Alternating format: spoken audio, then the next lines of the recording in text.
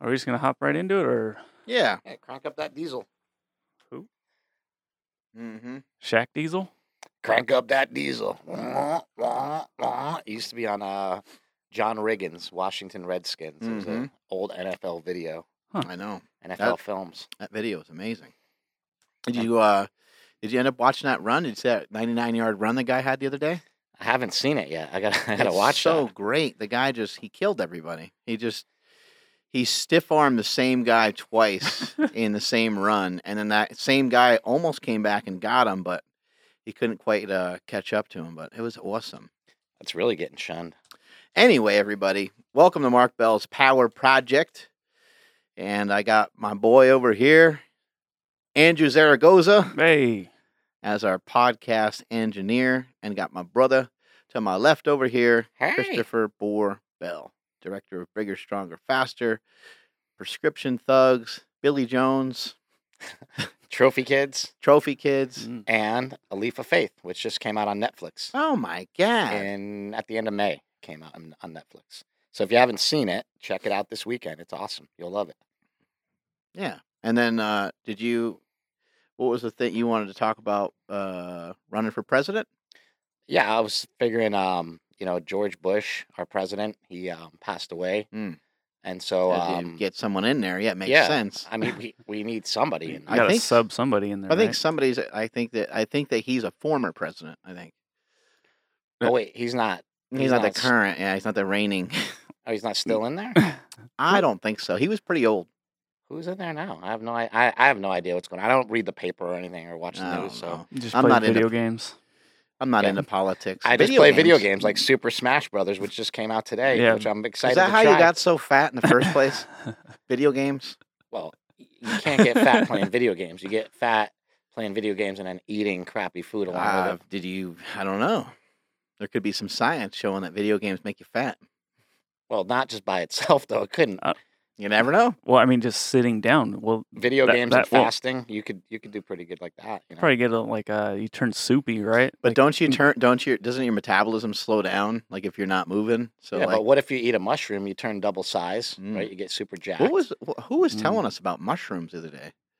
oh man, I, Somebody was telling us about mushrooms. Everybody's been talking about mushrooms lately. Yeah, everybody just wants to get high. Psilocybin mushrooms. Yeah. Yeah, like a lot of people are using all these things as like therapies now, like psilocybin mushrooms and MDMA and Mm. yeah, it's all supposed these to go on drugs. the ballot, right? To see if it can be like for medical use. ketamine. Yeah, It seems like they're actually all these drugs that we just said no to, right? It's Uh-huh. almost like just say yes. 'Cause Kratom? the drugs that are all illegal are being used now for therapies, Mm. and the drugs that are legal, that are like prescribed by doctors, are driving people crazy. Mhm.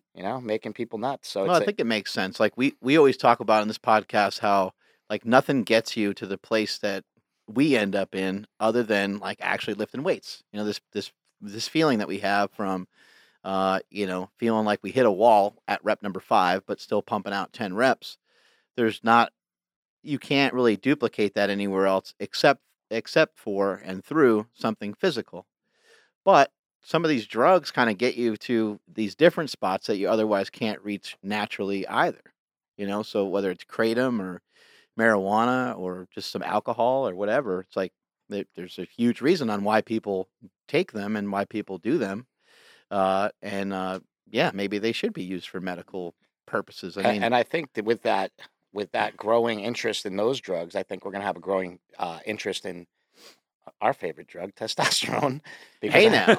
I think that with the growing interest in mushrooms and these other things that can help with mental do disorders. something useful with your drugs, kids. Yeah, I used to say that to my college roommate all the time because he used to sell drugs. He sold, coke and heroin and everything. And at USC, it was crazy. And I would say, why don't you do something constructive with your drugs? You should get on the juice. But he never did. At least you get some giant biceps from it. Yeah, he went out in a blaze of glory. Big He bench. ended up passing away from, yeah. If I It's could crazy. take something that would make me feel like that 225-pound bench yesterday, I'd probably be an addict. Yeah. That shit felt great. 225-pound bench. Congratulations, buddy. Thank you. Thanks to both of you. Yeah, That was great. really No, cool it was- having it both of was- you guys there. It was awesome to see that. And then You missed it This- twice.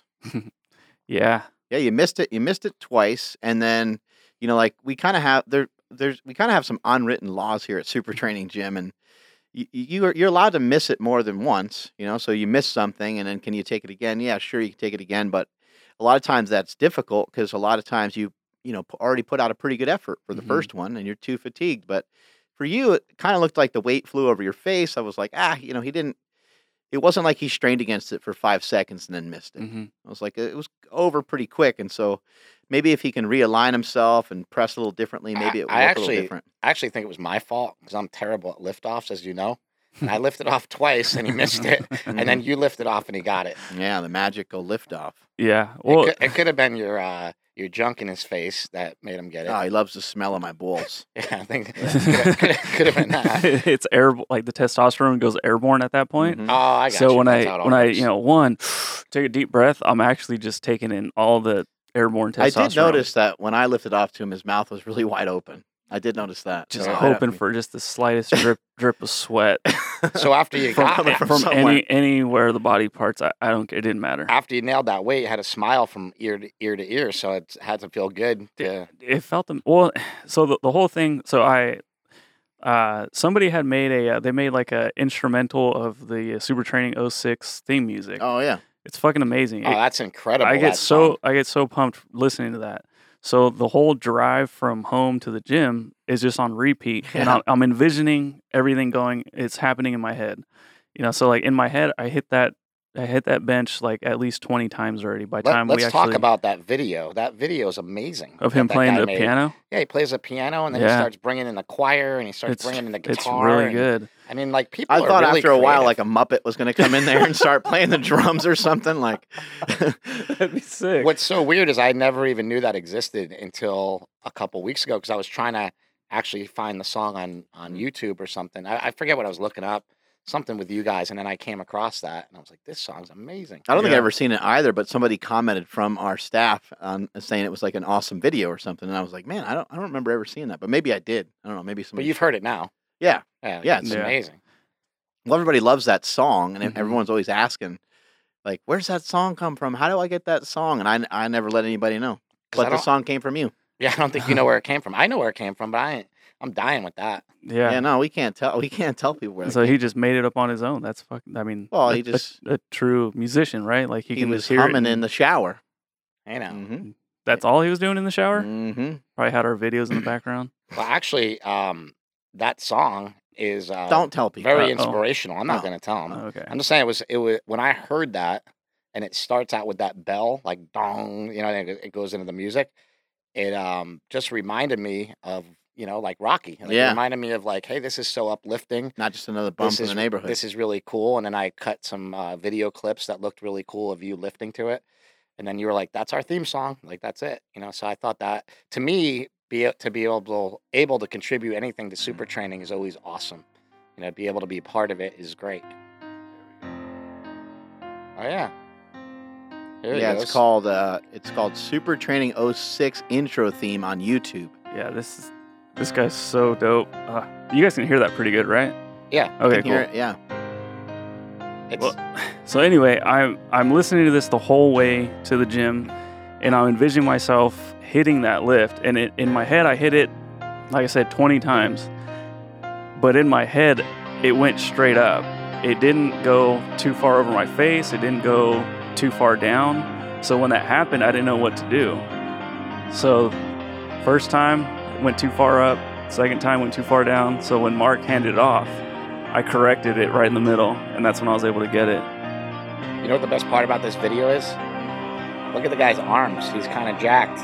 He's got some triceps going on. Yeah, he's got some triceps and some Yeah, eyes he's pretty going on. jacked. Well, we got to use this for a motivational video clip. Yeah. As soon as I heard this version of it, I was like, oh, this version. I don't know if it's actually better, but it's kind of like, it's so different that it makes it, it brings it into a different realm, right? People that are listening right now are like getting fired up right now. Like, how do I find this? Yeah, well, I'll figure out exact link to it and stuff. Yeah, Super Training 06 intro.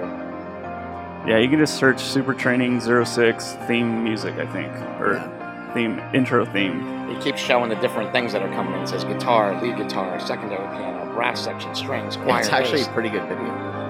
It's a really good video. Anywho, it is December 7th, and it's we're starting to get towards the end of 2018, and we're starting to get towards my 42nd birthday, where we're going to be celebrating 30 years of lifting that iron. You know what's kind of amazing? I was thinking about this today because I posted about it. And I said, we're celebrating 30 years of lifting because I'm celebrating 30 years of lifting also, basically. But I started when I was like 16. And Started from the bottom, now you're here. Yeah, well, remember I had my knee surgeries when I was 16. Mm-hmm. Never lifted a weight in my life. Dr. Strace. Yeah, and then in I started Fishkill, New York. I started lifting, and you were pulled into it within a couple of weeks. Like Mhm. it wasn't very long before we're like, hey, Yeah. what are you guys doing down there? Hey, you idiot! You should try this. What? Well, remember Mad Dog got a Marcy weightlifting set. Oh yeah, that was a long. So I was probably younger than 12 then. Well, you were only like 10. Yeah. I think. And he got this Marcy weightlifting set, and Marcy was just the brand. I don't know, it was named after a chick, but it was a brand of lifting equipment. It was like a universal machine. It had everything on it. You could do bench on one side, leg extension on the other type deal. Yeah, but it was like a universal. Pull down. It was actually a pretty well made for the time home, little home gym. Yeah. And I remember our dad took some 2x4s, and he was so creative and inventive all the time. He took some 2x4s and he took some sheetrock and he made like a little wall around it. Yeah. And we had our own gym. Right. Like he built it in our basement out of nothing. Yeah. And then we moved houses. And when we moved houses, our dad was cool enough to say, you know what, I want to have a business I want to have an office for my business in our house. But the other side of it is going to be the weight room for the kids. Yeah, it was our gym. So in our basement, you had to like walk through our dad's office basically to get to the gym kind of, or you just walk down the stairs and the gym was right there. But it was perfect because we had a place to train every single day. And we actually, I say in Bigger, Stronger, Faster, that instead of the Hulkamania workout set, we got a squat rack for Christmas. And that's actually a true story. Yeah. Squat rack and 310 pounds or whatever it was, the Olympic weight set. Our parents are really like, we give credit to my dad a lot, but both of our parents are like really and truly amazing. And it kind of boggles your mind when you start to think about people that live their life like for other people. And they really, I mean, they still do it today. Yeah, I mean, you can't really. They embrace it so hard. It's and I don't even think it's anything they think about. It's not just us though. It's like the people at their church. Yeah. Our parents. Yeah, they're just kind of like that. I'm actually so proud of, especially mom, because she's had so many difficult times in her life, so many things that she's gone through. But to see her go on that ketogenic diet and lose 75 pounds and all the things that she's been feeling better. She's been acting a lot happier. And to see her go into church and explain to people that she's on a keto diet. Or on carbs. Yeah. She explains to people like, hey, I'm doing what my son tells me to do, and by that I mean you, because you're kind of right next door helping her out. And I just think she's going to get a lot better from being in this position that she's in, Well, she's in a lot better position now than she was before. And we talk about this endlessly on this podcast. If you're overwhelmed, just make it simple. Just try to be better than you were last week. Yeah, it's pretty easy, right? If you're having a hard time figuring out your sleep and you only sleep 4 hours a night, work on sleeping 4 hours and 15 minutes. I was stupid in the beginning of this whole thing because I kind of thought you look kind of stupid. I kind of thought I knew it all. And I remember even when we interviewed Stan Efferding, Rhino. I said, well, what if you don't like sleep? He's like, you have to learn to like it. And I'm like, but I always think I'm missing something. He's like, you're missing way more being awake and being out of it than you're ever missing by getting some more sleep. And I thought that was a great answer to my question. Fatigue makes cowards of us all. I mean, that's something to always remember. So if you're tired, you're not going to make the right decision. If you're tired, you're kind of also just like worn down. Every day has the ability to kind of break you down as it is, just because there's a lot of shit to get done every day. And if you're really tired or fatigued, you're going to keep choosing the easy road. Like, I don't need to go to the gym today. I went yesterday. And you can talk yourself out of stuff really quick. And it sounds really logical when you're tired. Like, I think I might be getting sick. Like, I don't feel so good. I'm not going to bother. It's easy and you're like, oh man, screw it. I'll have some pizza tonight. Like, not a big deal. It's easy to get that conversation cranking in your head. And then Sorry. Go ahead. No, I was gonna say, like, even the things like if you do muster up the energy to go to the gym or to work on that project, or like, like, oh shoot, I do have OT, like I'm gonna work on that.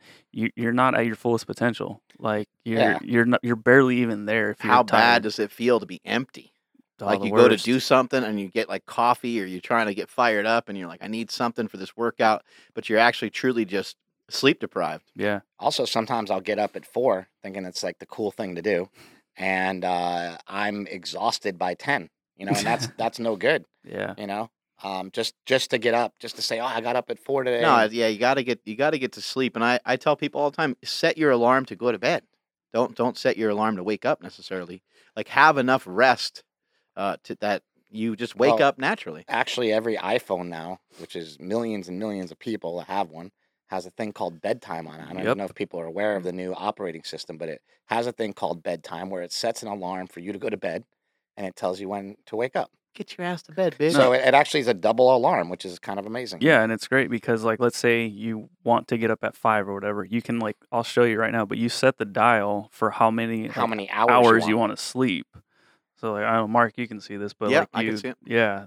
So it's like I want 8 hours. That means I have to go to bed, or I have to be in bed by 9:30. Just does the math for you. I mean, we could all do it It's ourselves, but it's nice to have these but little gadgets. it's pretty eye opening. Like let's just say like somebody who doesn't wake up early and like okay, I want to wake up at 6:30 a.m. It's not too early, but it's it's early-ish, Mm-hmm. and it'll tell you like oh you have to be in bed by 10:30 to get 8 hours of sleep, and you Right. see that and you're like that's not hard at all. Yeah, I and then could it just sort of definitely do that. trains you to do Yes. it, right? And I think that's something that we learned from Lane Norton was that our habits make our behaviors, right? Like Mhm. he always harps on that, and just the habit of getting to bed is gonna help you in the gym. It's gonna help you in your work. It's gonna help you everywhere. Well, it neurologically changes your brain. Like Yeah. your brain forms different patterns. Like physically, like you can take your brain out, look at it, change your mind to do something to like wake up early, look at it again, and it will look different.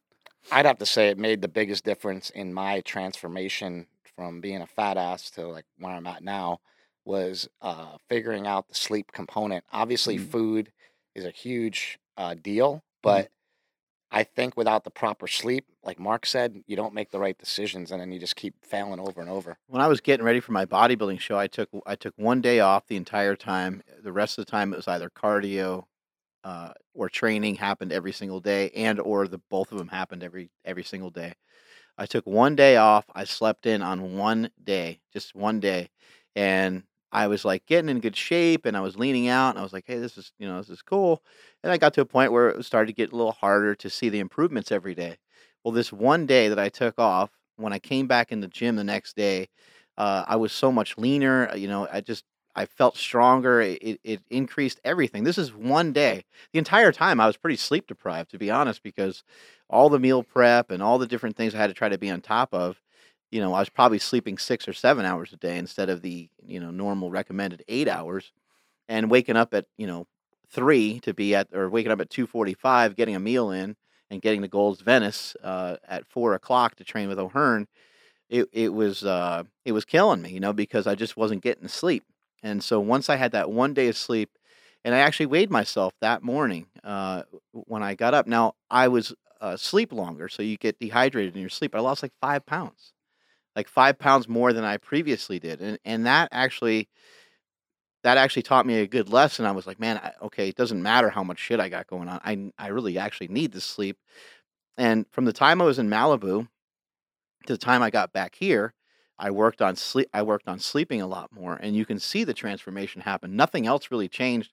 I did do a little bit extra cardio, but everything else was pretty much the same. When I got back here to Sacramento, I was like, I need that sleep. That's going to be the key component, and it was. It's crazy to see how your body transformed during that time too. And then I talked to a couple people. What made me really proud about you doing that was that we had some of the best bodybuilders that we know at Gold's Gym saying like your brother nailed it. We don't see anybody go that hard. That's from outside this sport usually. You don't see anybody take it to that level of conditioning and stuff like that. So Yeah. that was really cool to hear from people that we really look up to and we admire. So I like the fact that you you went all out. You Yeah. didn't like skimp on anything, and it was a great experience overall. I think. It's respect, it's respect for the sport and all the people that we know. All the people that we know that been on magazine covers and from Mike Ryan to Mike O'Hearn to, What about Jake, Jay Cutler? yeah, Jay Cutler, Dorian Yates. Like Amazing. Tito. these are huge idols of ours. Mike Menser, the Menser brothers. Like we love bodybuilding. I just happen to never be like I never went to a bodybuilding show and I never actually practiced true bodybuilding before I did this. So I just didn't have any experience with it. But you and I have been fans of it, obviously, just like I've always everybody been else. a Huge fan of Arnold. I've been a gigantic fan of bodybuilding forever. But I would always say, well, I don't want to be a bodybuilder because why? Because I was fat and I didn't know how to get out of it. I Mhm. didn't know how to fix the problem. But now that I know, I've learned a lot and I've educated myself. I'm like, oh, I still know how much harder it would be to get from the shape I'm in Mhm. now to a bodybuilding show would be brutal. But Yeah, at but the least transformation you made from I know how to do it. the transformation you made from even like 6 months ago to where you are now is similar to the transformation that I made going from where I was before to that bodybuilding show. It's the same thing. So you would be able to do it without any problem. It's just hard. Yeah, it takes a real concentrated effort. It doesn't happen kind of like by accident. You have to be on top of your sleep. You got to be on top of your food prep. You got to be on top of your training. You got to be on top of your cardio. But nobody knows how to get in better shape than bodybuilders. I mean, just They've make been no doing it forever. They've been doing it forever, and the bodybuilding style diet works for every sport that there is. I mean, it's universal. Working on having more muscle mass, I mean, works for every sport as well. Although some athletes might want to do some other movements than just what bodybuilders do, but that's about. I mean, you wouldn't really have to change too much. Maybe add a little fat into your caloric intake because bodybuilders don't usually eat that much fat. But performance-wise, I mean, having some of those carbohydrates in there and getting in a good, a lot of good sources of protein, you're pretty much all set in terms of being able to build a lot of muscle. How did you feel going through all that stuff? Like, did you get tired? Were you, obviously we're doing a lot of work. I felt amazing. I felt really good. The only time I really felt um, different was 2 days prior to the contest and 2 days after the contest. Actually, maybe more like 2 or 3 days after the contest. I just felt like part of me like just left because like I've never had depression. I've never felt like not doing anything. I mean, there's times in the day where I sit down and I'm like, whew, that was a barn burner of a day. And I sit down and I watch TV for a little bit or something. But I'm still like, it's a form of entertainment, right? It's very rare for me to be like, I don't want to do anything. Hey, you want to do this? Hey, you want to do that? Nope, nope, nope. Like I didn't want to do anything. And we went from Sacramento to Bodega Bay I went with Andy, and I was like, "Oh, this is gonna be fun because I'm gonna eat whatever I want, but we're gonna go on walks. Maybe we'll go on some runs." I didn't want to do shit. Like we went on a few walks, and I was like, "Babe, I'm like I don't know. Like I don't know what's going on with me, but I'm a little bitch." But my soul is gone, and other people that have been on bodybuilding diets can relate.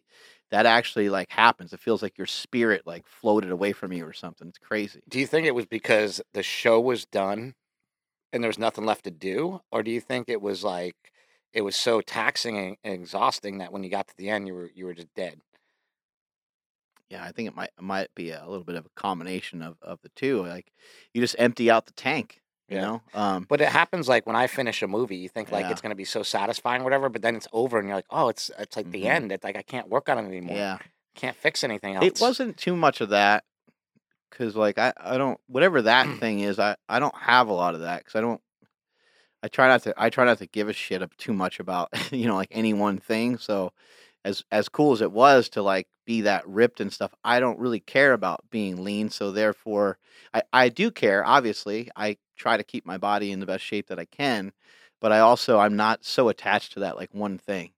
Like if I'm attached to anything, it's like being a dad or being a husband. Like those are the things that I need to be attached to. Those are the things I really need to like dial in. So I just try my best not to like make it all crazy in my head. But I think in this case, it was just like the fact that it took everything out of me mentally and physically because it was I've said before, a full court press every single day. You had to have the meals prepped every single time. You had to be 3 or 4 meals ahead every single day, and it was a giant pain in the ass. So what's Stressful. the big question now is for 2019 coming up. 2019. What's next? What you have anything coming up that like that you want to try or want to do, or just playing it by ear right now? Mm, 2019. Every day is so much fun for me. Like we have a great time here at Slingshot and Super Training Gym, and I set little goals every day, try to do more shit. And for next year, I mean, yeah, I'd like to bench over 500 pounds at 220. Hopefully, I can go do that in a meet. Um, I don't know when. I'm not gonna force it. It seems like it could be okay to try it around February, but that might be a little early. It might be a little bit of a stretch. So I'm gonna have to wait till like March or April. But yeah, that's just the goals in the weight room are important to me because those are things that I can really see. Those are things that I can really feel. If I'm a better dad or better husband, it's like kind of hard to really evaluate that. I guess I'd have to ask my family, right? But And they'll say no. yeah, they'll say no. Just to say it. Yeah, They'll they'll kick you level off me. the team. Yeah. The stuff in the gym is important. It keeps me on track with everything else, and so that's one of the goals. 500-pound bench at 220. Boom. That'd be great. I did 505 at 245 for a double at one time, and I benched 551 at 242. So this will be a new challenge. In Bigger, Stronger, Faster, I did 501 at 198, but I cheated because it was a bench shirt. Oh, you It cheated. was a bench shirt meet. You So, son of a bitch. yeah. So my birthday's coming up, and we're dropping some gangster wraps on that day. Gangster knee wraps and gangster flex wrist wraps, 22-inch and 36-inch. Hey, now. Yeah, and both of those are IPF approved, USAPL approved, USPA approved, LMNOP approved, Mhm. approved for every federation that there is. The one with the flex tab, the gangster flex wrap, you're gonna want to check that thing out. You can just work it down a little bit better. Those things are amazing because Yeah. I tried them for the first time yesterday. I was trying to figure out what the difference is, but then when I lock them down and they lock in so tight, Yeah. it just feels great. And then what's Gave it an nice, extra hork. well, what's nice about it is you lock it down really tight, but then in between sets you can just easily peel it back and not cut off your circulation. But you can make them, as tight and hard as you want to Yep. basically, so you just wrist doesn't move at all, which is just great. You can make them kill your whole face, as we like to say. And so my birthday's coming up. It's December 10th. We already said we got the 30 years of lifting and all that stuff going on. So that'll be really fun and really excited about that. And then unfortunately, December 14th is the day that our oldest brother, Mad Dog, passed away. I've talked about it a million times on here. I've talked about it a lot on YouTube. Almost every single year without fail, around that time, I always talk about it. And we've made a video this year where Chris and I filmed some stuff already. Chris Griffin and our crew filmed it, and filmed our parents as well, talking about Mike's life and his death, and kind of where we're at after. And it's for us. For me. I'll speak for myself, I guess. For me, it's therapy to talk about it and to communicate and say, hey, look, these are some problems that are in the world. My brother was addicted to drugs. He was addicted to alcohol. He was also bipolar, and here's my experience with it. Hopefully someone gives a shit, and hopefully it helps somebody else. Hopefully, It's helped millions of people. yeah. Like, and just so telling sharing his the story. story and having his story be in Bigger, Stronger, Faster and in Prescription Thugs. I just think it helps so many people because I get the feedback, like I Mhm. made the movie. So on the, Instagram and Facebook and all the social media stuff for the movies, people just want, even Bigger, Stronger, Faster before Mad Dog passed, everybody was asking, well, how's Mad Dog doing? Nobody was concerned about you. They cared Mhm. about you. Yeah. They thought like, oh man, Smelly's awesome. Like he just went and kicked ass. But what about Mad Dog? Is he okay? Like I'm worried about him, Yeah. And so I think that his story was so relatable to so many people, which just goes to show you, like people identify more with the guy who's struggling than they do with the guy that's winning. Yeah. No, you always. You watch a fight. You watch Rocky. The guy that's like struggling, the guy that's the underdog. You're not sure if he's going to make it out okay. And with Mike, his situation was definitely like that. I think people liked him, and people had empathy towards him, and they're like, man, it could be because everybody knows somebody like that. Everyone's got a cousin or a uncle or a friend that's in this weird spot. You can't figure out why they can't pull themselves out of it. And then when you sat there and actually thought about it a little bit more, you're like, oh my God, like maybe they have, if you're not super close to them, you probably thought about it this way and you're like, oh my God, that person might just need some help. Yeah. And it's It's, hard because when I was, all messed up doing what I was doing, nobody reached out and said like, "Hey, you're messed up," or "Hey, you need help." And that I think is a problem. Like nobody is, I guess, ready to tell you, but I understand it because I'm in the same position a lot of times. it's not that much different than getting fat. I mean, no one wants to tell you that you're fat, but you're fucking fat. Yeah, but you don't Like, hear it. hey, Aunt so and so, you're too fat. You gotta lose some weight. Yeah, But I mean, you're worried when you talk to someone like that. You're worried about what they're going to say, and we talk about that a lot here too, where perception is reality, but also reality is that I think that if I go to you and confront you about drugs or alcohol, that you're going to react this way. So that's my interpretation of it already, as if it already happened. But I'm concerned and worried, and maybe sad and maybe scared to say something to you that I'd never even said to you yet. And that's how like a lot of anxiety builds up. well, yeah, and 85% of the stuff that you think is going to happen never happens, they say, or something like that. So it's Yeah. like you build up this story in your head that's probably not going to go that way. I always thought when I told, or when, our parents found out, it's like, oh man, I'm going to be dead. Like they're going to be so mad and they're going to be so upset with me.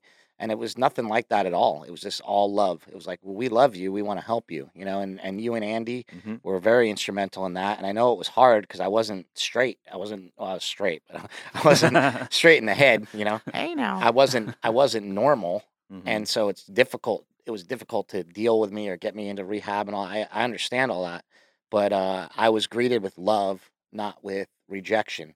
So not everybody gets that either, and that's Mm-hmm. another really hard thing. But that's what's so great about AA and the program around AA is you walk into a room of total strangers, and there's problems with AA. Like there's very rigid rules and things that could be probably changed and different because it's been around since 1933. But when you go in there, you're just greeted with love, and people ask you for your phone number and they want to call you every day to make sure that you're not out drinking and make sure that you're okay. And that kind of support you can't really buy. And I remember when I was going to AA, a lot of people said to me, "Man, I wish I was getting sober. It sounds like you're learning all this stuff about yourself. You're having a great time. I never get to talk to anybody about my problems." And Mm-hmm. so for me, it was a great enlightening experience that's really helped with a lot of things. And like now that I haven't been going, I have to admit I haven't gone to an AA meeting in probably like 3 years. But I actually feel lately that I want to go back, and not because I'm having any sort of troubles or I'm going through anything. I realize what's more important is reaching out and helping other people. Mm. And so like I just want to go back and be like, "Hey man, I'm fine and I'm over here in the corner, and if you need help, come see me." And I think that just reaching out to people and helping people, it always holds you accountable, and it always actually helps you, usually more than it helps the other people, being of service. Yeah, you're still in development of working on all those things. So I don't think it's the end of the world that you're not in AA, because that's what you'd be doing if you were there. You'd be working on yourself, which you are every Mhm. day anyway. Yeah, but one of the most important things that ever happened actually came from you because you were saying to me, it wasn't that long ago. You were like, "Hey, calm down. Don't worry about things so much. You're still healing." I was like, "Wow." Like I didn't know I was still healing after all this time. You're like, "Yeah, yeah, you're still like you went through a lot of shit. You're still healing. Like Yeah. it's not It sucks to say, but it's like starting over in a way. it's like not an open and shut case. Okay, so you fixed this problem. You got your like lifting back on schedule. You got your sleep back on schedule. Did you get your career back on schedule yet? Not really. Not the way you want to. Did you get your, whatever, your love life back in order? Not really. Not the way you Hmm. want to. You have your relationships with your friends? Not yet, like Right. the way that I want to. So there's a lot of Think about it. things. So many of those things were on hold, and you got the kind of use it or lose it type thing going on, where is like, if as healthy as I feel really good, and as healthy as you feel. If we're wiped out for like 60 days, we're in a hospital bed. Guess what we got to do? Start over. We got to fucking start over. We got to learn how to walk. We've been walking since we were like 2. And so I've been walking for 40 years. And now just because I get wiped out for 60 days, I now have to like reevaluate how I'm going to take this next step, right? This is the same. This is the same thing, except for you were on the shelf for longer than 60 days. Yeah. You're on the shelf for a while, right? Trying to figure out things and you'd make a little headway and then you'd have a setback and make a little headway and have a setback. When you go to something like rehab, it's interesting because I went for 90 days. That's what they usually say. You should go for 90 days. The research just points to like 90 to 120 days being sort of the sweet spot where people tend to not relapse as much and things like that. But the numbers still aren't really great for people that get out of addiction. And the thing is, like, I'm not out of addiction because like you're never like I guess that's probably why the relapse rate is so high is because you're never really out of it. There's not really a term where they say, hey, if you stay sober for 3 years, you're out. Like, what's a good rule for everybody? No one is. Yeah. No one's free. No one's free of addiction. No one's free of addiction grabbing a hold of you. Whether it's you start to develop a little too much of a problem with coffee or marijuana or cigarettes or booze, or it can get more and more serious. But I think we should all be conscious of like, hey, we're it's amazing. We're a banana peel away from that. Yeah, and I think it's more important for anyone who quote unquote doesn't have an addiction to understand that literally everybody has the addiction, and because I just feel like when somebody admits that I had a stint with this drug or whatever, blah blah blah, then society kind of looks at them differently. And it's like, no, like we're literally all the same fucking thing. Like, don't look down upon somebody who has the balls to admit it, though. Yeah, right. And when I got addicted to drugs, it's because I had a double hip replacement surgery at 35 years old, which is very, very rare. Most people don't have that. Like, I had a genetic problem. It caused me a lot of mental anguish. It caused me a lot of physical anguish. It caused me a lot of pain. And are you kind of allowed to say that? In AA, do they want you to evaluate how you got to where you got to? Are you allowed to say like, "Hey, my hips kind of got me here," or you're not allowed? You're not allowed to blame it on anything. No, you can't really blame it on anything. You're not supposed to. But I'm not even trying to blame it on something. What I'm saying is, a lot of people would say to me, "Well, I would never get addicted." After we were on Rogan talking about prescription thugs, and a lot of people wrote in the comments of Rogan like, "This guy's just weak." He got addicted to drugs, and I'm like, you sons of bitches. Yeah, if you had any idea of like what I went through and the amount of times I said the same thing that you're saying, that I know that it's those people that are going to get bit by it. And I hate to even say it because I hate to put the curse on them. But the people that say I would never get addicted to drugs are the people that are me. That's me. That's what I used to say. I would never go down that path that Mad Dog went down. That's ridiculous. You had a weightlifting belt that said steroids suck, and you made a movie about steroids.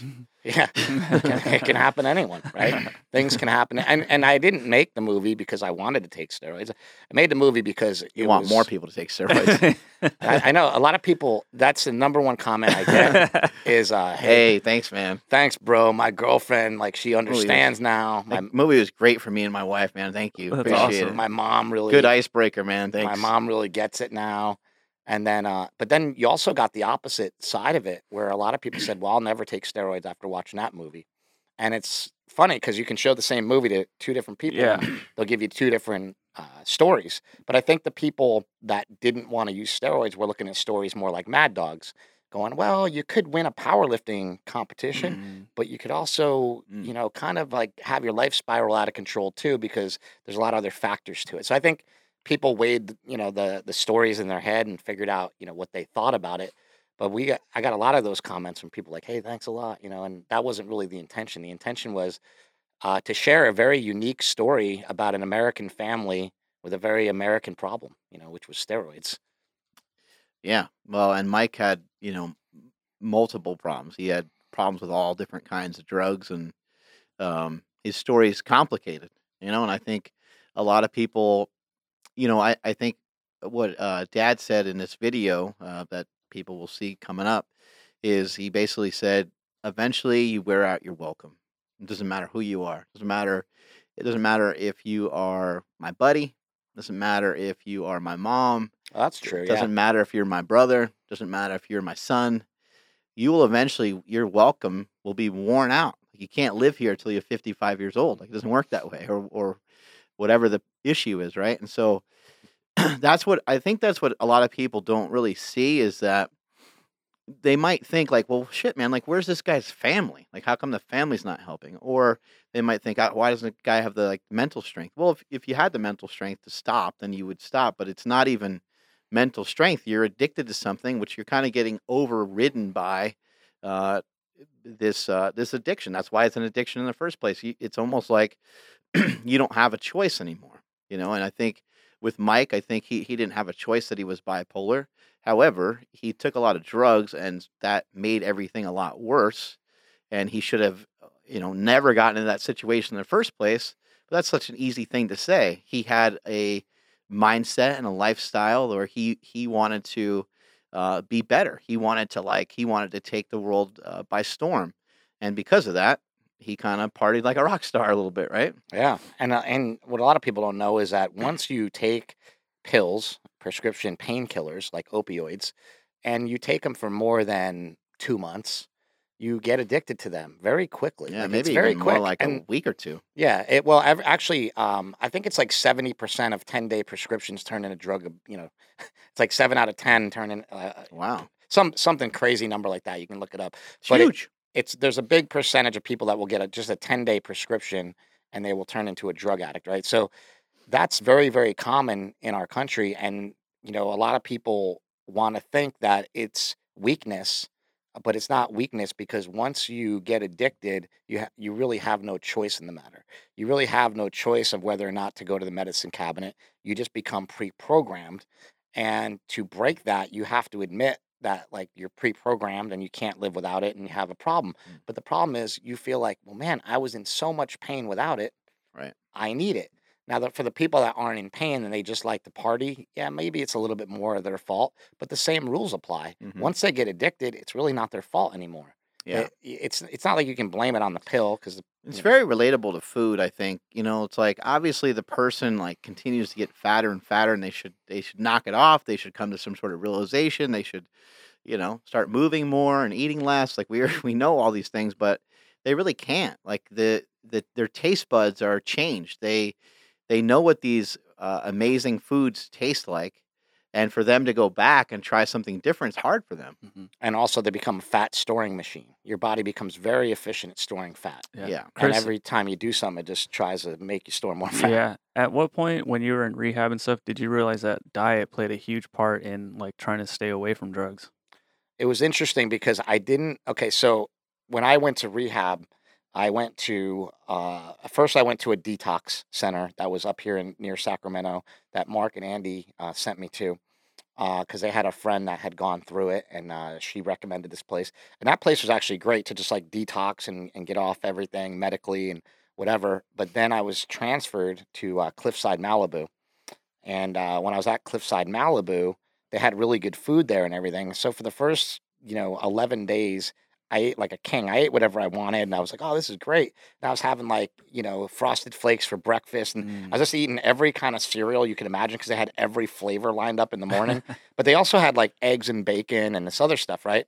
But then I got shipped off to Claire Foundation because Cliffside was actually comping me, because I made the movie and I had interviewed the owner of Cliffside, Richard Tate, who had helped me tremendously in my life. And he was nice enough to say, "Hey, man, just come to our place. We'll take care of you." And this is a really expensive rehab, right? One of the most expensive in the country. So I got hooked up, and I'm very fortunate in that way, because I don't know where I would have went. But because they couldn't afford to keep me anymore after 11 days, I had to go to this place, Claire Foundation, for like 20 days and then come back to Cliffside when they could accommodate me, right? So for the 20 days I went to Claire Foundation, the food there was like second day food from like all the local grocery stores. They would like donate all the leftover cakes and cookies and all the things like that. Right. And the bulk of our food was like, you'd get some sort of like meat, some sort of pasta, some vegetables, and then you'd get like all these cakes and things for desserts, right? And everything was pretty bad for you except for like whatever the main meat dish was.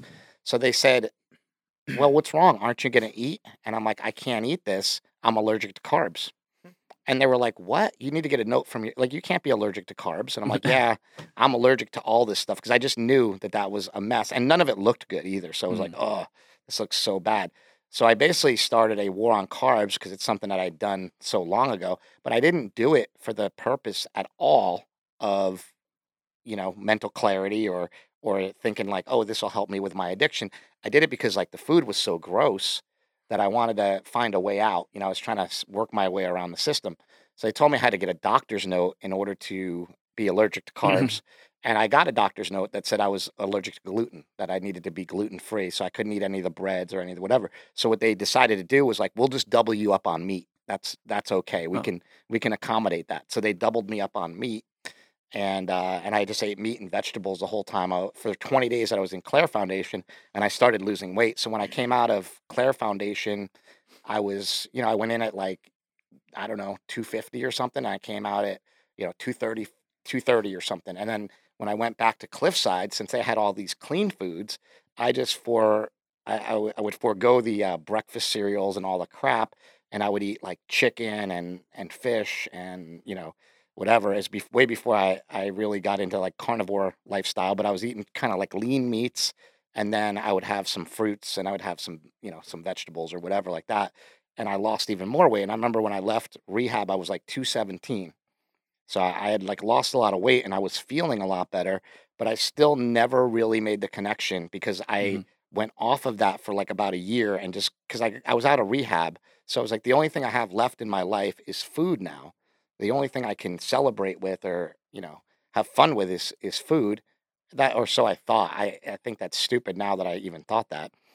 But I, had that in my mind that like, okay, I can have whatever I want now because I'm out of rehab and I can't have drugs or alcohol, so I might as well eat myself to death, which was just not to Yeah. death, but like, just eat whatever I want.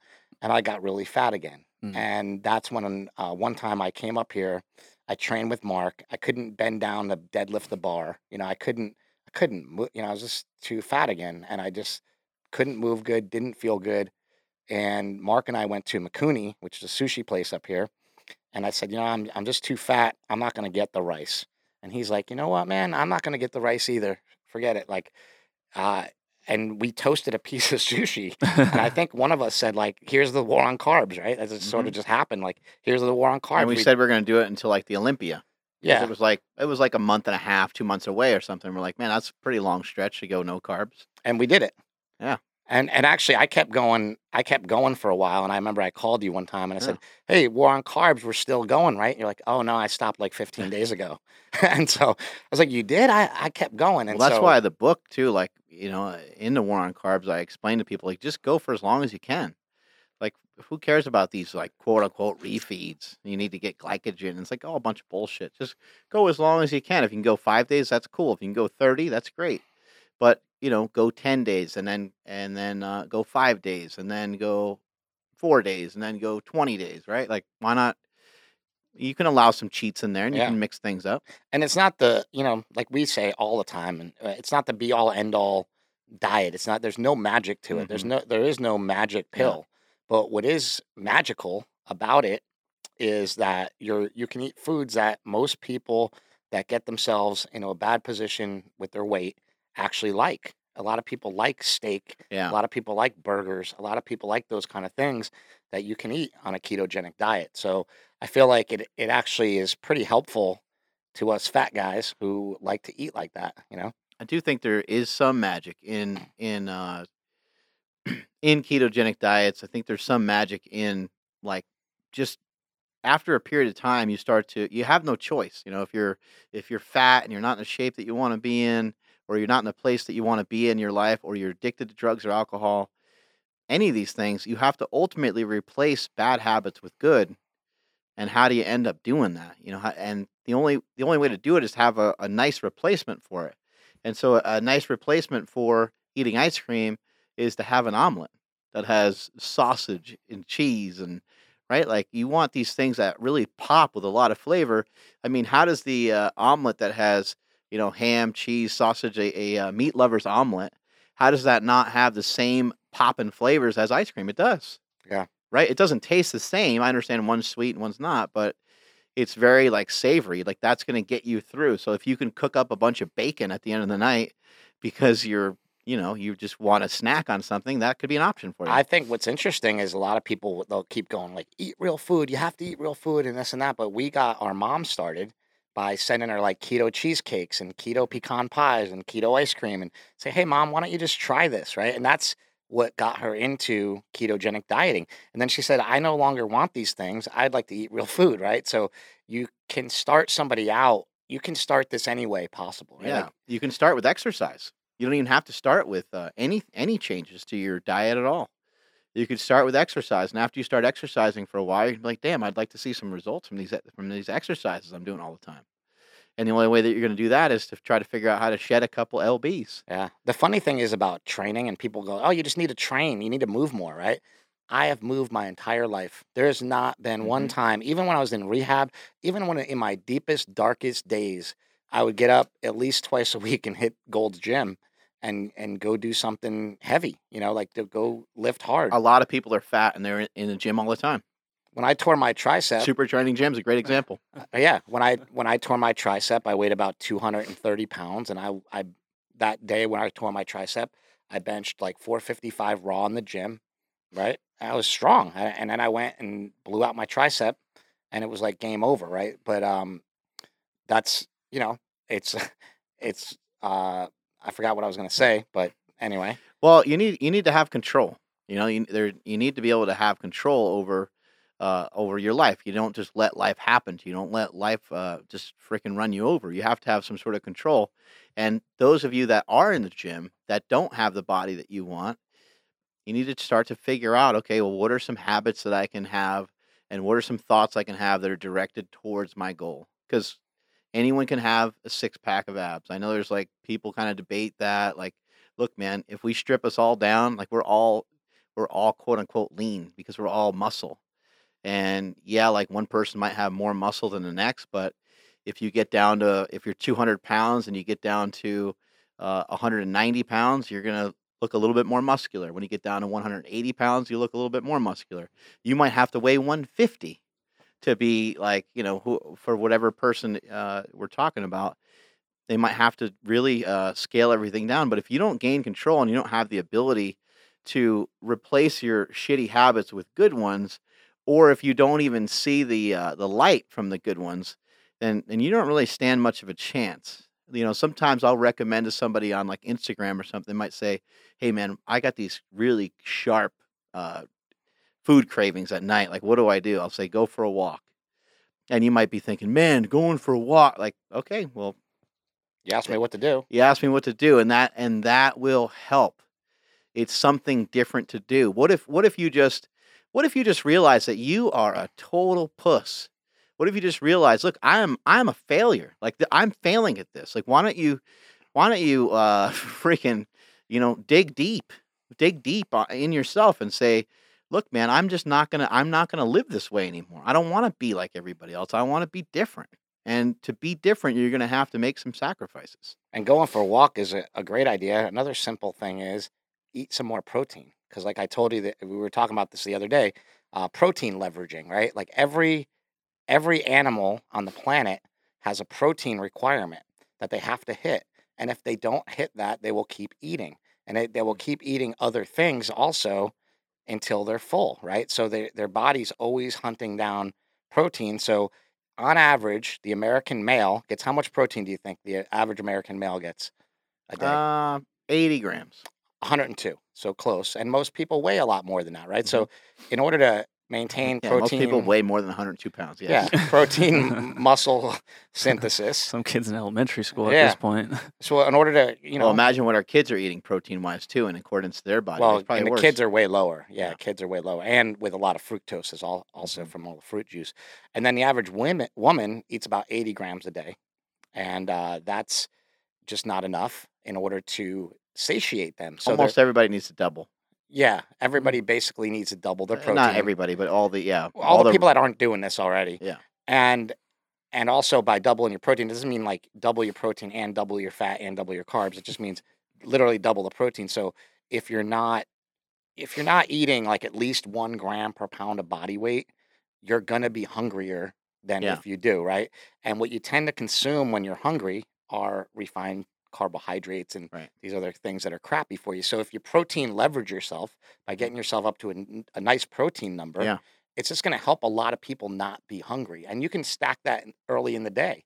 You can set yourself up for success by throwing in more protein in the beginning of the day. And I Mhm. know a lot of people are concerned about mTOR and Mm. anti-aging and all these things, but it's if you're old, I think maybe you should Hmm. consider that. But for right now, I Right. think get your protein in and be in shape. And you Feel got good. things like hard-boiled eggs, cottage cheese, yogurt, cheese sticks, just protein powder. These are all things that are portable, that are easy to carry around. Um, it can make everything really easy. You can have a couple cooked up, either chicken breast or chicken thighs, or even some ham, uh, hamburger patties or something like that. You can have all these things kind of prepped all the time, where you don't even have to be hungry. The great thing about eating real food instead of a protein powder is the thermic effect that food has, Yeah. especially protein. So when you eat protein, it's going to burn like 25% of itself, basically. So Yeah. when you're eating You have to protein, chew it and digest it. It takes a lot to digest it, whereas like a whey protein powder, it doesn't really take a lot for your body to digest it. it's kind of interesting because of the thermic effect of food. I never really knew it. Like I wonder why they don't adjust it for the fact that it burns some of Yeah, itself. well, Lane Norton has talked about that a lot, about how, proteins, it doesn't even have 4 calories really. I think Mark Sisson says that we Yeah. shouldn't even count protein as into our calories Mm. because it's like it doesn't really matter because it's just used to build muscle. It's not used for energy unless you were eating nothing else and you were Yeah. like dying. And so he's like, I wouldn't even factor that in. He doesn't even factor it into his diet, which is kind of interesting. Well, some people do the same thing with fiber, right? They don't factor fiber into their actual diet, into their actual calories, right? Yeah, and a lot of people don't factor in even vegetables because they're like, it doesn't make that much of a difference. And they're probably right. If you're getting really strict and doing a bodybuilding show or something, you probably want to factor in as many things as you can. But, you know, Yeah, I didn't count any calories. I did weigh some of my food, but it was more like, for me, it was more like, just don't eat a lot of fat, eat a lot of protein, and my carbs were low anyway. So have you ever been able to count calories? Have you ever done that kind of thing? I have I've written it down and charted it and like all that stuff, but I don't it's think either one of us are wired that way. no, I just think it's a waste of time personally. Yeah. But however, I will say, if it's working for you, don't abandon it, because I said so. If it works, it works. The proof is in what has worked for you. If it's truly working for you and you're happy with where you're at, then I would keep on keeping on. But I never found it. I found it to be a waste of time. And it's the same thing with like journaling your workouts. I know Yeah. people that they can go back and look, 10 years ago what they did. Mhm. And we don't have any of that stuff written Nah, I down. never really did much of that either. And that's, for some people it really works well. And I think it's just finding out what works for you, right? I think in the beginning, to give people who have never tried any certain type of diet to have an idea of like, oh, what does X amount of teaspoons looks like, Yeah. or what like a cup of this actually looks like. Or it may be good in the beginning to like write down everything. And if you have a friend like Mark or myself, that knows what they're talking about a little bit, you can bring it to that friend and say, hey, what is this? How does this look Yeah. to you? Am I eating Yeah. all the right foods? Well, I do agree, and I think it teaches you to like read food labels and look at stuff. Like Andrew dumped in like 5 or 6 ounces of heavy whipping cream one day. He was like, "Man, I love that heavy whipping cream," and he told me how much he had. I was like, "Oh my god!" I'm like, "That's like that's some really wild." I don't even know how many grams of fat that is, because heavy whipping cream is measured by like a tablespoon. Yeah. So I'm like, "Holy shit!" I was man." making a protein shake and I was like, I want to fill up half of the 8 ounces with heavy cream because it's going to taste so good. And oh boy, was my stomach Oh, so mad yeah, at me. that seems like it's going to be pretty brutal. I painted the bathroom. It was really bad. Oh my God. The worst pain I've ever had, this is crazy, on a keto diet when I was doing keto. In the very beginning, I was like, oh, bulletproof coffee. This is amazing, right? I love the taste of it. I thought it was great. Oh no. It actually helped me stay on path for like a long time. But I'm like, well, if 1 tablespoon of brain octane is good, how about 2 tablespoons of brain octane oil and some some butter in there? And I did that, and I went to the emergency room. And it was brutal. I mean, it was the worst. Yeah. Talk about a poop story. Yeah, I mean, it didn't even turn, it was a constipation story. It was like my stomach was so grizzled from it. Like I couldn't do anything. And I actually the only thing that helped was going in the shower because I had cold sweats really bad. I was Wow. really nauseous, but I couldn't throw up and I couldn't poop, nothing. I was just Oh, dying. And went to the emergency room. All they did is give me Xanax and Zofran and sent me home. wow. But it worked. Just real quick, just because I saw it, one of the listeners on the live chat said that they actually cut a cocaine addiction just by going to the gym and working on their diet. That's amazing. I Yeah. think a lot of times people can do that. They can get rid of a lot of things by just sort of clearing their head and going to the gym. What Mark was talking about, when I said I stopped going to AA, what I did was I replaced it with working out. So I would actually leave. I was in Cliffside, Malibu, and we were supposed to go to 5 meetings a week. And I told the guy who owns the place, Richard, I said, "Hey, Richard, I'm not really getting a lot out of the meetings anymore, but what I get a lot out of is if I can go to Gold's Gym, where all my friends are that know that I'm in rehab, and I can go there and I can see them and reunite with them and tell them that I'm okay, and I can sort of be in that zone, I feel so much better." Mm. And so he let me, instead of the meetings, go to Gold's. Oh, that's cool. And so like nobody else really knew. It was kind of a thing, like Yeah. between me But he and saw that it was and something that the you cared about and yeah, it was like it gonna was work. him, and also the other counselors were like, "Yeah, you're good, man." Like I had special treatment, because I think they just knew that they sort of knew my circumstances, and they knew that I was dying to get out of there and finish Prescription Thugs. I was still making my movie. I was halfway through making it when I got in there, so they knew I wanted to get the hell out and go do something with myself. And Yeah. I was a little bit of a different case than a So, lot of other people. so when someone enters rehab or someone's like, if somebody comes to you or whatever, does that conversation ever come up as far as like diet and exercise? Every time now. Oh, So cool. Okay. now everything is I get people hitting me up like crazy on Instagram about Kratom. And they say, Mm. "I need to know more about Kratom. I gotta," and they put all of their faith. This is finally the answer. And Mm. you know what? I give them right back. No, it's not. The answer is you need to go on a low carb diet of some sort. You can pick a keto diet. You can pick a low carb Atkins diet. You can pick a carnivore diet, but you need to do one of these diets because you need to cut the grains and the sugars that are causing you to get for that addiction, right? The other thing that I think is a good idea to cut, which a lot of people don't know, is dairy. Dairy is an opioid. Like it works like an opioid in the body to where we crave it again, right? So like eating, if we go to Five Guys, right? I'll still do it. I'm guilty of it. I just went to Five Guys and I got the cheese. Last night we went to In-N-Out. We got double Flying Dutchman, and I got the cheese. For the most part, though, unless I go to those two places, like I pretty much cut the cheese. No pun intended. Hey, He's been waiting all day to say that. Pretty much cut the cheese out, and for the most part, cut out dairy, except for once in a while when the cold brew is a little too bitter. Throw a little Mhm. half and half in there, but just a little bit, like less than I used to. But a lot of these same foods will drive us to go back to the refrigerator, right? And so we want to avoid that. I So had no idea. it's not like cheese will drive you to take opioids, but cheese will drive you to eat more cheese. well, and so like ketchup. I mean, like if you Mm. if you start mixing tastes, that's gonna give you cravings. You need to have you need to have foods that don't have a lot of ingredients. That's why I think 2, 3, maybe 4 ingredients at the most. Like not anything over that. we talked about dopamine fasting the other day, and I think where you basically just shut everything off electronic in your life, and you just be with yourself, Right. and you don't stimulate dopamine in your brain at Right. all. And I think a carnivore diet is great like that, as far as like stripping everything out of your diet for like maybe just a week, just to see that you can do it, just to But know people are you a can go bunch out of weak stuff. ass bitches, so they won't even try it for a day. Just try. I'm telling you, just try some of this shit that we talk about on this podcast. Just try it for one day. Just get a feel for it. I tried it for 2 weeks because we were making a movie. Yeah. And you brought Dr. Baker up here, and Mhm. and I, every time you do something for the movie, I want to make sure that we're Yeah. giving it justice. We're Right. doing the right thing. So I was like, well, I'm just going to go on his diet for the 2 weeks before. Here we are 11 months later, and I'm still on his diet. Right. Still doing it.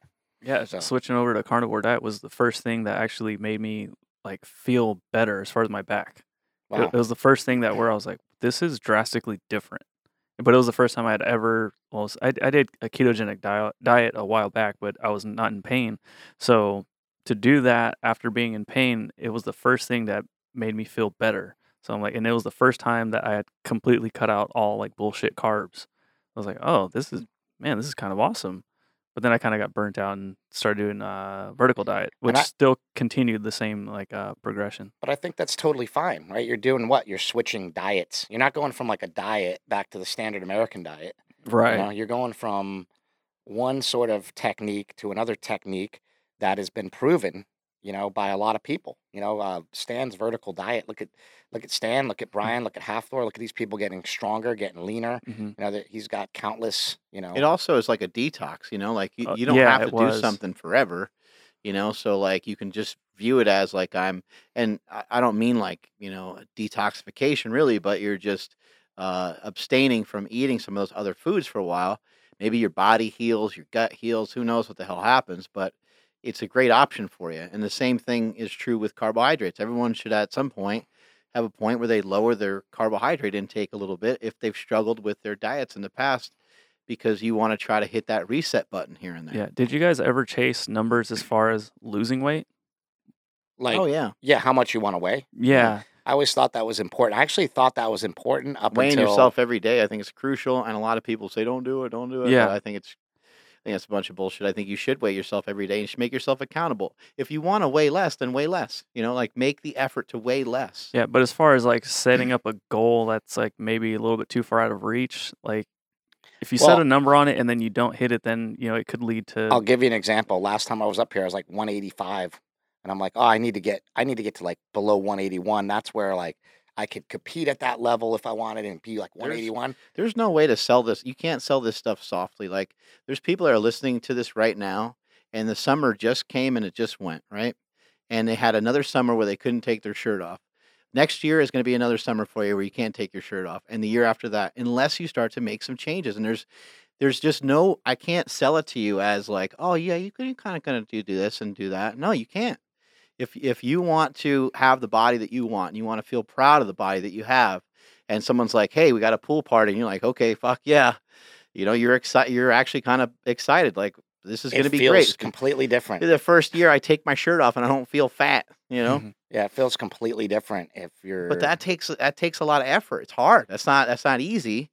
But it also doesn't mean that you can't do it. It just means that you're going to have to put a really concentrated effort towards that, and you might have to do some stuff that you've never done before. You might have to dig a little deeper than you ever have before. So it might just be healthier to say, like, just continue getting healthy and go ahead and keep jumping on the scale, but don't have any crazy expectation then. Well, in Yeah. terms of actually dropping weight, and you weigh 330, the first conversation that you have is like, okay, I'm fat. I need to lose some weight, and some weight is just 5 pounds, 10 pounds. You take it a couple pounds at a time, but you also have this goal. You know what? It'd be great if I weighed under 300 pounds. It'd be great if I weighed 270 or so. Like for me with powerlifting, it was easy to kind of pick the weight classes and drop down. But I also kissed some of those other weights goodbye. When I was 330 and started to lose weight, I was like, I will never weigh that much ever again in my life.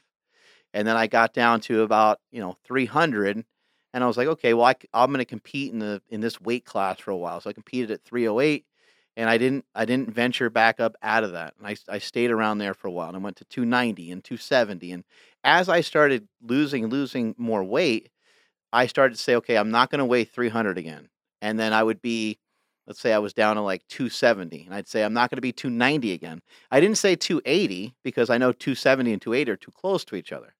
So I kept the relationship further and further away because I didn't want it to be, if I had a couple bad days, I didn't want to be like back up over that weight and be depressed about it. So I kept the distance was about 20 pounds away, and I was like, I'll never weigh that again. I'll never weigh that again. I'll never weigh that again. I think it's like you were asking if I had a number, and I said I wanted to get down to like 181 because I thought that was important. But when I came back up here, I was like 195 yesterday or something, right? And I'm like, man, I gained like 10 pounds since I left here, but I think I look a lot better and I'm a lot stronger, So Mhm. it's like while I say I care, I know that I'm not eating anything that's making me fat, so I'm just assuming that most of this is a positive weight gain. Yeah. But then also what's funny is when I travel, I seem to like gain weight too. So then when I weighed myself this morning, yesterday, obviously I was with Mark all day. So you mainly fast all day. Mhm. That's what I did. And then we ate once at night, and then I weighed myself again this morning, and I was right back down to like 189, Yeah. pretty close to where I was when I came back Yeah. up here. Yeah. So it's really only a couple pounds gained, but like I think they were good pounds, so I'm not too worried about it anymore. Yeah, I was just thinking of like from the perspective of somebody who wasn't a world record holding powerlifter or somebody who isn't going for bigger-ish numbers Yeah. now. Like somebody who is that person that can't take their shirt off, who's maybe just barely starting, and they're hearing this and they're just like, okay, yeah, I am X amount of weight, and by this time I want to be this weight.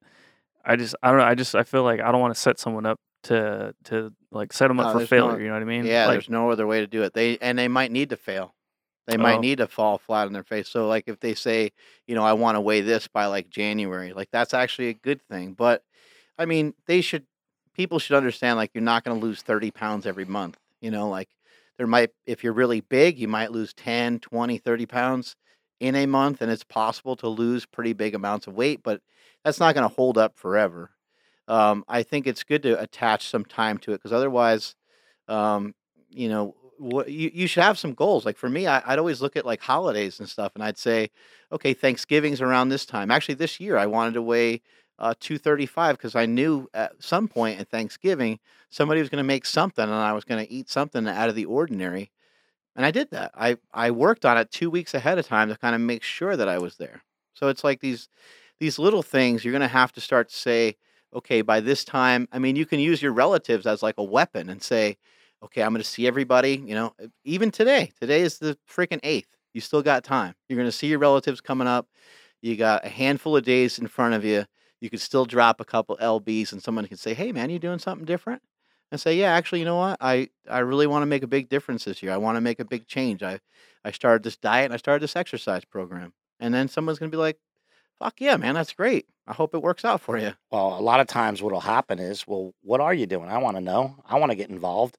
Now you have a relative or a friend who's getting involved with you, and it makes it that much easier Yeah. to talk about with people. They You're might not- doubt you and say, oh, you've been talking about that for years. And say, well, I'll see you next year, Yeah. We'll see. Kind of and have that be another goal that you're not gonna. It's hard. It is hard. It is really hard. It is really hard to truly change who you are, the bad habits that you have, the way that you appear. It is really really hard. I mean, how many people are in your circle do you know who have really truly changed? Or they just look and act and they are the same pretty much. Every time you see them, they're the same. They don't Yeah. look any different. That's most of the people when you go into your But gym. you know? yeah, They don't but change. you're right. But a lot of people are exercising, like especially all the people in our circle. They look the same all the time. Yeah. And you're like look at Stan Efferding. Stan Efferding kind of always looks better somehow. Yeah. How is it possible? I mean, he's jacked out of his mind, right? He looks great. Mike O'Hearn is always like a better version of himself, right? Like he sometimes he's bigger, sometimes he's leaner, sometimes he's this or he's that. He's But always dialed in, kind of. yeah, he's always dialed in, and also that's a healthy thing for you to understand. If you're somebody that's trying to lose weight, that you're going to fluctuate. You're going to go back up again. You're going to weigh 230, and then you're going to weigh 240, and then you're going to weigh 225, and then you're going to weigh 235, and you're going to go up and down and up and down, and some of that's just like lack of discipline, and some of that is just like it's going to be hard because you have to learn over a period of time to eventually eat a lot less food. Yeah. And when it's like sometimes we'll eat a lot less food, and our metabolism slows down, right? And then you need to know, like, okay, I'm at too much of a calorie deficit, and I need to eat some more food and come back up, right? So there's both sides of the coin there. Like I did a keto diet, I wasn't eating enough protein, and I got kind of skinny fat, because I wasn't eating enough calories and enough protein, and I was wearing myself down on cardio, and I was sort of catabolizing myself. I was in a catabolic state, not an anabolic state. And so you have to be able to recognize those things as well. But as you go through all this stuff, you really learn so much about your body. I don't think I knew anything about, I wasn't in touch or in tune with my weight or my body or how it fluctuated. And now I'm just so in tune with it that it feels good, that I feel like I know what I'm doing. I feel like if I gain a little chub or something, I know how Yeah. to get rid of it. Or if I get a little too light, I know how to get rid of, to get back up to where I need to be. I don't know how you work it out, but like I weigh myself multiple times a day. Like I usually weigh myself twice a day. I weigh myself just about every morning, and I weigh myself just about every night. very rarely am I like impacted by weighing myself though. I'm never like, if I didn't lose the weight that I wanted, I'm not surprised by it because like I know I didn't do the stuff necessary to like to have the result. And I think people are just they're getting on the scale and they're like, "Oh, like I gained 2 pounds. Oh, maybe it's just water." No, maybe it's just that you don't have your shit together. Like it's not easy. It's hard. It's difficult because you're trying to change these habits that have been locked in. You've been locked into these habits for a long time, and you have to treat yourself differently. It's the only way that you're ever going to get past it is you have to look in the mirror and say, "Okay, the thing that I need to get past is right there in front of me. It's me. I need to get past myself. I need to get over it myself." Same thing with drug addiction, same thing with food addiction, same thing with being fat, same thing with being too skinny, same thing with the negative self-talk that you give yourself, the negative reinforcement we give ourselves every single day. You're going to have to figure out, okay, dumbass, stop saying this negative shit about yourself all the time and start to have some positive narrative towards I'm going to start to make changes. Here's how I'm going to start to do things. Stop complaining about things that just are the way they are. There's no like AA sucks, man. What's your other option, dickhead? Yeah, who cares? Just go. It's what you have. So get used to it. There's a bunch of losers there. They don't Well, understand me Guess over there. what? You're a loser too because you're there. My coach doesn't That's what I understand say. me. That's why I never played or what, right? Like you hear these things, it's like, man, that's crazy talk. You're talking like a fucking crazy person right now. And people need to straighten up and they need to get stronger. They need to get tougher with themselves. I think a lot of people are guilty of that. Like I'm guilty of that sometimes too. I'm guilty of it. That's how I'm able to talk about You it. start blaming somebody, and then you're like, wait a second, I'm actually blaming myself, like right now, because I'm involved with this project too. And I'm trying to throw the blame on that guy because he's involved, and I want people to think he's the guy messing it up. But really, the person messing it up is me, or I'm part of the mess up too. And so, by being accountable to things, I think that's really important is to stay accountable to everything that you do or set out to do.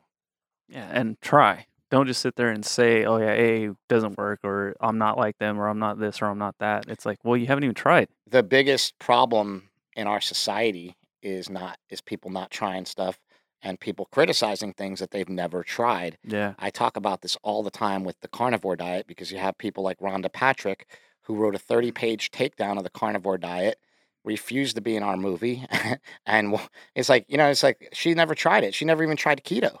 So I'm like, well, how do you know? Like how do you really know until you've done it yourself? Yeah. And it's like you can write a 300-page takedown, and I'm not going to read it until you do the diet. We had a Rosemary Bell checked in, and she said she lost 75 pounds, but she's still not going to take her shirt off in public. Hey, Well, thank you, Rosemary. That was funny. But it's great. It just always makes me mad when people want to try to tell you, don't do something, but they have never, ever tried it at all. Yeah. And they don't know if it I works. never put up any points on the scoreboard.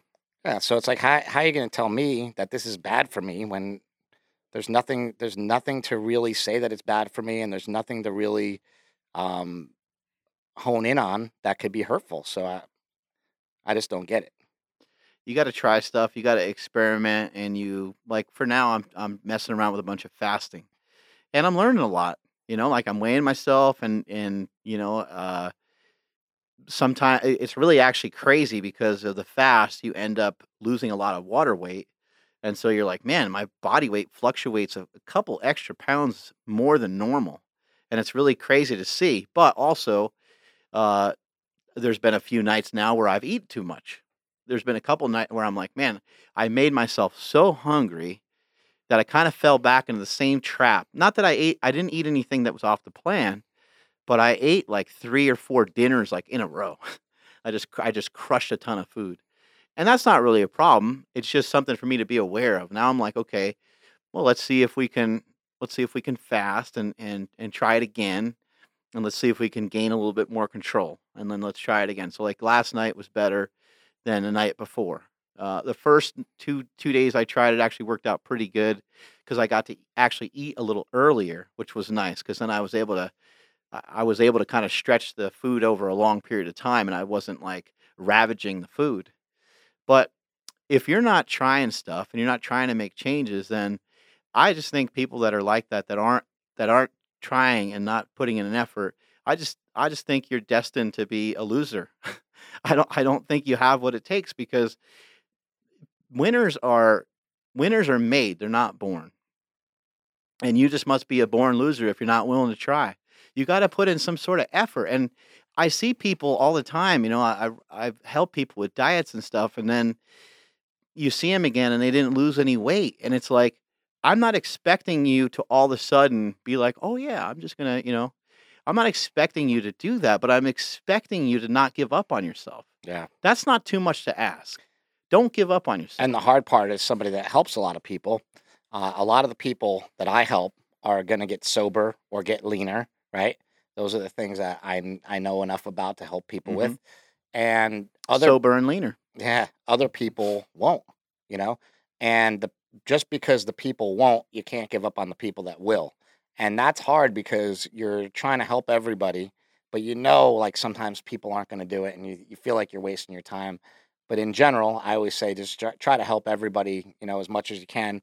And if people don't do it, it's just disappointing, But all we can do is keep encouraging them because it's not worth it to give up on the people that will do it, If you continue to try, you will eventually get there because it will start to feel better to do the right thing than to do the wrong thing. The wrong thing, it won't feel good. Eating that donut won't feel good. Missing that workout won't feel good. It will suck. And it will eat at you. You're like, I shouldn't have done that. It's not acceptable for me. I got new standards. What am I doing? I shouldn't have done that. And then you can start to rationalize stuff too, because you can say, hey, you know what? Well, screw it. It was my birthday and I felt like having some peanut butter cups. Right? You see, you can justify some stuff, but you can also justify anything. So you got to be kind of careful that you don't fall into that trap. But you have to just keep trying. You just have to keep trying to put in that effort. Every day, you keep waking up, you keep getting your exercise in, you keep trying to eat good for yourself, you try to nourish yourself. Why don't you treat yourself the way you would treat your mother? Why don't you treat yourself the way you treat someone that you really love, someone you really admire, someone you really care about? You're willing to care about them, but then you throw it away by not caring about yourself. And I think it's a horrible thing because you see all these people and it's like, man, these are fantastic people. I wish they would, because you and I know, we don't. We have a lot of life experiences and we've been a lot of places and met a lot of cool people, but there's actually really we don't have some sort of crazy genetic thing about us that makes us superior in any sort of way. Not at all, really. No, you got nothing. I mean, you're short. I'm ugly. Yeah. Not even trend. I think we have genetics for strength. I think we have some pretty good some stuff locked we in have there, some but- pretty good genetics for strength, but also look at all the arthritis I have, and I was born. I've had it since I was young. So You with got every- shitty hips. I got a shitty brain. We're Yeah. screwed. With every blessing, there comes a curse, right? So you can't be great at everything. And some people are, and we hate them. But for the most part, if you have one gift, you got another thing that's holding you back, or another thing that could possibly hold you back. And it's just don't let those things hold you back. Figure out ways around them. I'm still figuring out ways around pain. I'm still working that out. And I've been finding a lot of answers. I think there's a lot of answers out there. You just got to keep searching and keep hunting, and you will eventually find the answers that you're looking for. Yeah, Tim was on the live chat. He was Yo, asking Tim. how your hips are doing. My hips feel great because they're fake. They're both titanium. So the hips actually feel really good. The problem is because I have arthritis, the joints that aren't fixed, that's what really hurts. So my lower back hurts, my knees hurt, my ankles hurt, my shoulder hurts, my elbow hurts, So all that kind of stuff is banged up and it gets achy. But I use things like kratom. I do a carnivore diet, which is very autoimmune friendly. It will help your any sort of autoimmune condition, I believe. And I take Moriva curcumin, which is another anti-inflammatory, supplement, and that's a special kind of curcumin that has been shown in studies to reduce inflammation. Who knows how well it actually works? I don't feel anything from it. I feel a lot from kratom. And I also get a lot out of the diet. I think those are the two most important. And you move a things. lot. I move a lot, and the other thing that I do that's great, I think, is I'm lucky enough to have a hot tub in my community here where I live, and I hop in the hot tub, pretty much every day because I see Mark doing it every day, and I know how he's always like, "Oh man, I feel great," And so by utilizing all these things that I Hmm. see you doing, I just kind of pick up on them, and I say, you know what, I can just walk over to the hot tub every day. It's not in my house, but doesn't it's like it's a good reason to do a 10-minute walk. It's a great example of evaluating like what's something that you can do. What's something that you can do that you know someone that's around you that's successful at it? What's something that you can adopt? Maybe you can't afford to spend 5 days in a row in the gym and work out for 3 hours. But maybe there's some other attribute about that person that you could adopt. Maybe just the simple act of them getting to the gym every day at a certain time. Maybe you can start to develop a schedule. And I think the 10-minute walk has been amazing Yeah. because Low hanging fruit too. yeah, It's not hard. so before the 10-minute walk, right, I used to park my car. I even have a handicap placard so I can park my car wherever I want. But Yeah. I would park the very closest to anything, like anywhere I went, I just parked the closest because I was, now I just park wherever and I walk to the place. Right. Instead of, I used to, get in my car and just drive everywhere, even if it was really close. And now I just walk everywhere. Mm. Even if something is a good 5-minute drive, I'll still walk, and it might take me 30 minutes to get there and 30 minutes to get back. But to me, that's amazing. That's like, wow, this is, if I don't have the time, obviously I don't do that. But for the most part, I feel like walking, especially because of what I do making films. There's so many times where I'm like, I could take an hour out right now, put my headphones on, put some music on, just walk and think. Makes your brain go crazy. Yeah. And for those of you that have children, go for a walk with your kids. You want to find out what's going on in their life, especially if they're a little bit older, if they're like older than like 7 or so. Man, you go on a walk with them, Well, it's amazing their when little brain's going to light up and you're not going to hear the end of it. it's like we go with like Jake or Quinn, we'd be walking and they won't say anything for the first 5 minutes.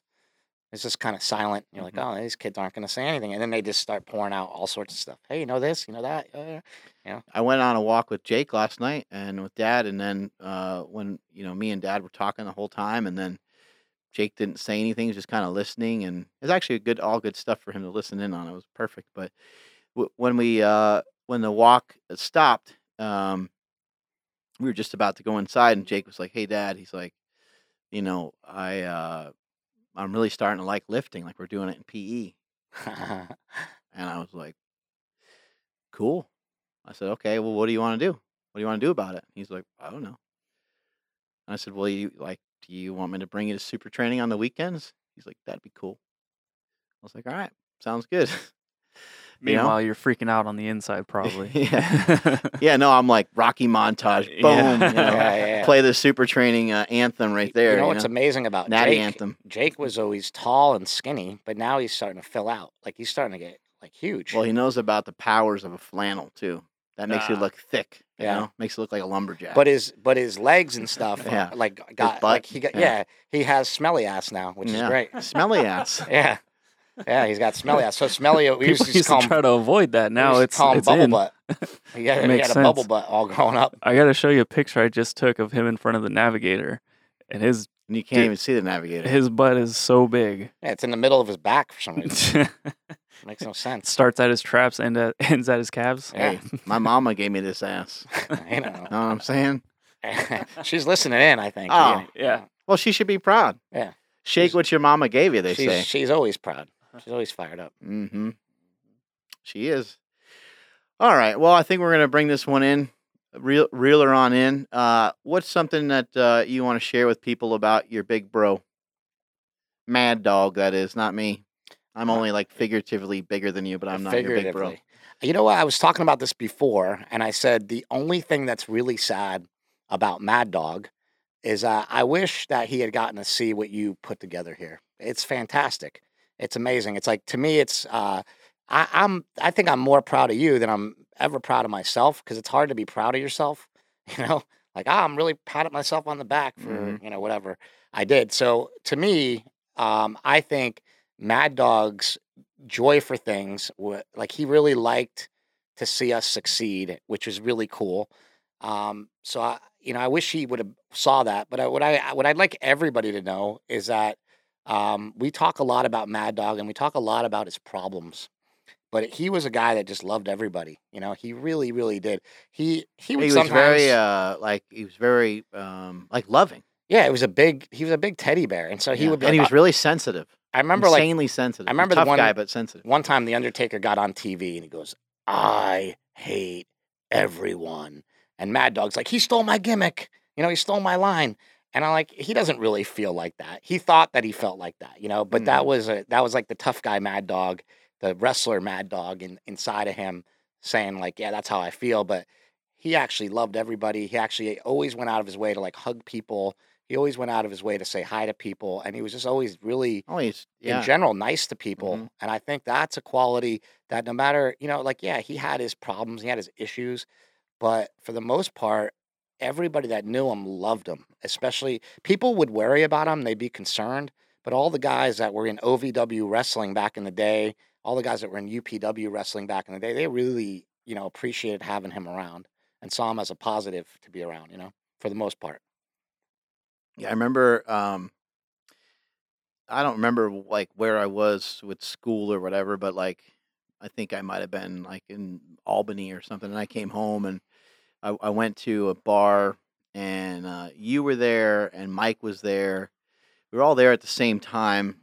I didn't know. I didn't know Mike was there, and I saw you earlier in the night, and I was hanging out with some of my friends, and somebody came up to me like, "Yeah, they're like, oh, I didn't know you were here," and I was like, "Yeah," I was like, "My brother's here too," and they're like, "Oh yeah, I saw him. I saw him earlier," and then someone else is like, "Yeah, I saw your brother.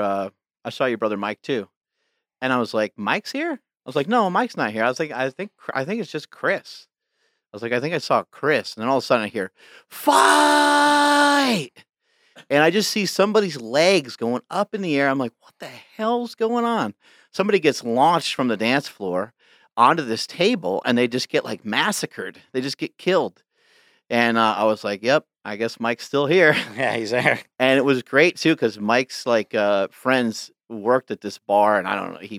That was a revenge story, wasn't I it? don't know. Yeah. Oh, yeah. That was the guy that kicked him in the ribs when he was kicking somebody else out, and he ended up spending the holiday in the ended up spending Christmas in like the ER. He had a punctured lung. Yeah, Yeah. some guy kicked him when he was bouncing, kicked him in the stomach, and he had a punctured lung and had to. Yeah. I remember we So visited him in the hospital on Yeah. Christmas Day. Something that happened was, this is like straight out of a movie. I think his friend Leibold. his friend Jeff Leibold went up to somebody, and he said, "Hey, I think I know you. Like, I think I ran into you the other night. Were you at the brass rail?" And the guy was like, "Yep." And then Jeff just took a step to the side, and Mike just pounded the ever living shit out of the guy. Jeff took a step to the side and shook his head yes to Yeah. signal like, yeah, Yeah. it's the guy, And then Mad Dog just came over and pummeled him. He's like, "Hey, yeah." He was like, he like tried to like drop a line as if they were like buds. Like, "Hey, I saw you the other night, man. I think you were partying next to me or something." The guy's like, "Oh yeah, I was there." I think he might have suplexed the guy through the He table, suplexed like into the him. table. Or Yeah, something. he gave him a belly to back suplex. Yeah, Yeah. just grabbed him and just Like swooped him and slammed him. a Brock collegiate Lesnar. wrestling, yeah. Brock Lesnar, Suplex City. Nice. Right on a table. Yeah. Guy got killed. So I never had the pleasure of meeting Mad Dog. So if you guys can, through yourselves, what's a characteristic that the other has that basically came straight from Mad Dog? Oh no, I don't know. Let me see. If I had to say a characteristic, Maybe even just a habit, a thing. I don't know. I think Mark's kind of like opposite of a lot of it. Yeah. But I guess we all have like a little bit of a temper. Like we all get like kind of like frustrated easily Mhm. at things. So I think all three of us kind of like have that. It's easy to get like frustrated. But one of the things actually that Mark definitely has, I've come to it now because it's a good trait, leadership. Mad Dog was always the captain of the football team. Like I was never a leader, even though I direct movies. I was never like really like a leader as far as like a group leader. I was always kind of off on my own, leading my own army of myself and a couple other weirdos that follow me. But Mark's a leader here for all of you guys. He's a leader on the business front. He's a leader in the fitness community. He's kind of a leader at everything that he puts his mind to. And I think that Mike is the same way, where he would lead everything. He was always the captain of the football team. If he worked at a bar, he was the head of security. If he worked at a restaurant, he was the head chef. Didn't matter what it was, he was always at the front and center and the leader of everything he did. Wow. Hey now. Hey. The only thing I can think of that you have that's the same as him is addiction. That's it. Well, that's more of a curse than it is something that's good, I guess. I actually don't think it is. Yeah, it actually led to a lot of good things. It's the best thing that ever happened to me. Yeah. The thing, I mean, not the best thing, but I'm thankful for going through it, because I think that there's so many other people that can identify with it and that I can help by having gone through it. I can't help anybody if I never went through it. I mean, the other characteristic that you have that's similar to him is like, I think, I don't know, he did it maybe a little less than you, because you're like the mayor of Gold's Gym, like everybody knows you there. But like, I don't know about you, but like I run into people that Mike wrestled with, or he met him one time and they just go nuts about him. They're like, man, I'm I remember, and I'm not as personable that way. I mean, if somebody meets me for the first time, yeah, I'm going to try to take time with them as a fan or whatever. But like, that's actually not easy for me. I don't like doing that. I'd rather just not talk to anybody. Yeah, but I just saw like two people come into the gym. Yeah. I think you have it too, right? Yeah. You kind of like don't think you have it as much. Well, no, what I'm saying is I have to do, like, you got to work at it. I have to kind of be like, okay, I got to go do that. Like, it's like my job, Yeah. But it also, I enjoy it. I do love it. I love the interaction, but it's a little bit of a fight for me to, like, I have to consciously go do it. And that kind of makes sense. You were always a little bit quieter. And like, what's funny is, as much as you're a leader too, people would meet Mad Dog and they'd say, he's so outgoing, blah, blah. And then they'll meet you and they'll be like, man, Mark is not, like, he's so kind of like down to earth and chill. I thought he was going to be all fired up when I meet him. Like, you're not, like in a seminar, you'll be pumped and you'll be telling people like all these full bore things. And then in real life, you're just more, down to earth and mellow, where me and Mad Dog, we get all excited when we're all fired up and we're telling people stuff. And you're just more calm, So I think that's interesting too, More reserved. You guys would never shut up, so I couldn't get a word in edgewise anyway, so I just learned to shut up. Yeah, just keep your mouth shut. Shut up, fly under the radar. Don't ever have anybody have any real expectations of me. Do you remember this line? Don't let your brothers overrun your conversations. That's that from. I know. Rosie, bigger, stronger, faster. Amazing. Some good editing on that too. Rosie actually just sent me a picture from Bigger, Stronger, Faster, and it's amazing. I got to show it to you right now. Yeah, I've seen how fat we all are. You saw it? I don't know if I saw that one in particular, but there's a picture of like all of us at like Mad Dog's wedding or something too. She sent that's grotesquely fat. She sent that picture and she said, we were fatsy watsies. What is a fatsy watsy? We were fatsy watsies and BSF. Yikes. LOL. And it's great to see her. I mean, look at it. She's lost so much weight since that picture. Mm-hmm. Yeah. I'll have to post that up. Your family's so fat. What? I know. All right. Gangster wraps are dropping. Gangster flex wrist wraps and gangster knee wraps dropping December 10th. Make sure you go check out markbellslingshot.com. Make sure you check out markbellslingshot.com to buy all that stuff. Strength is never weakness. Weakness is never strength. Catch you guys later. Later.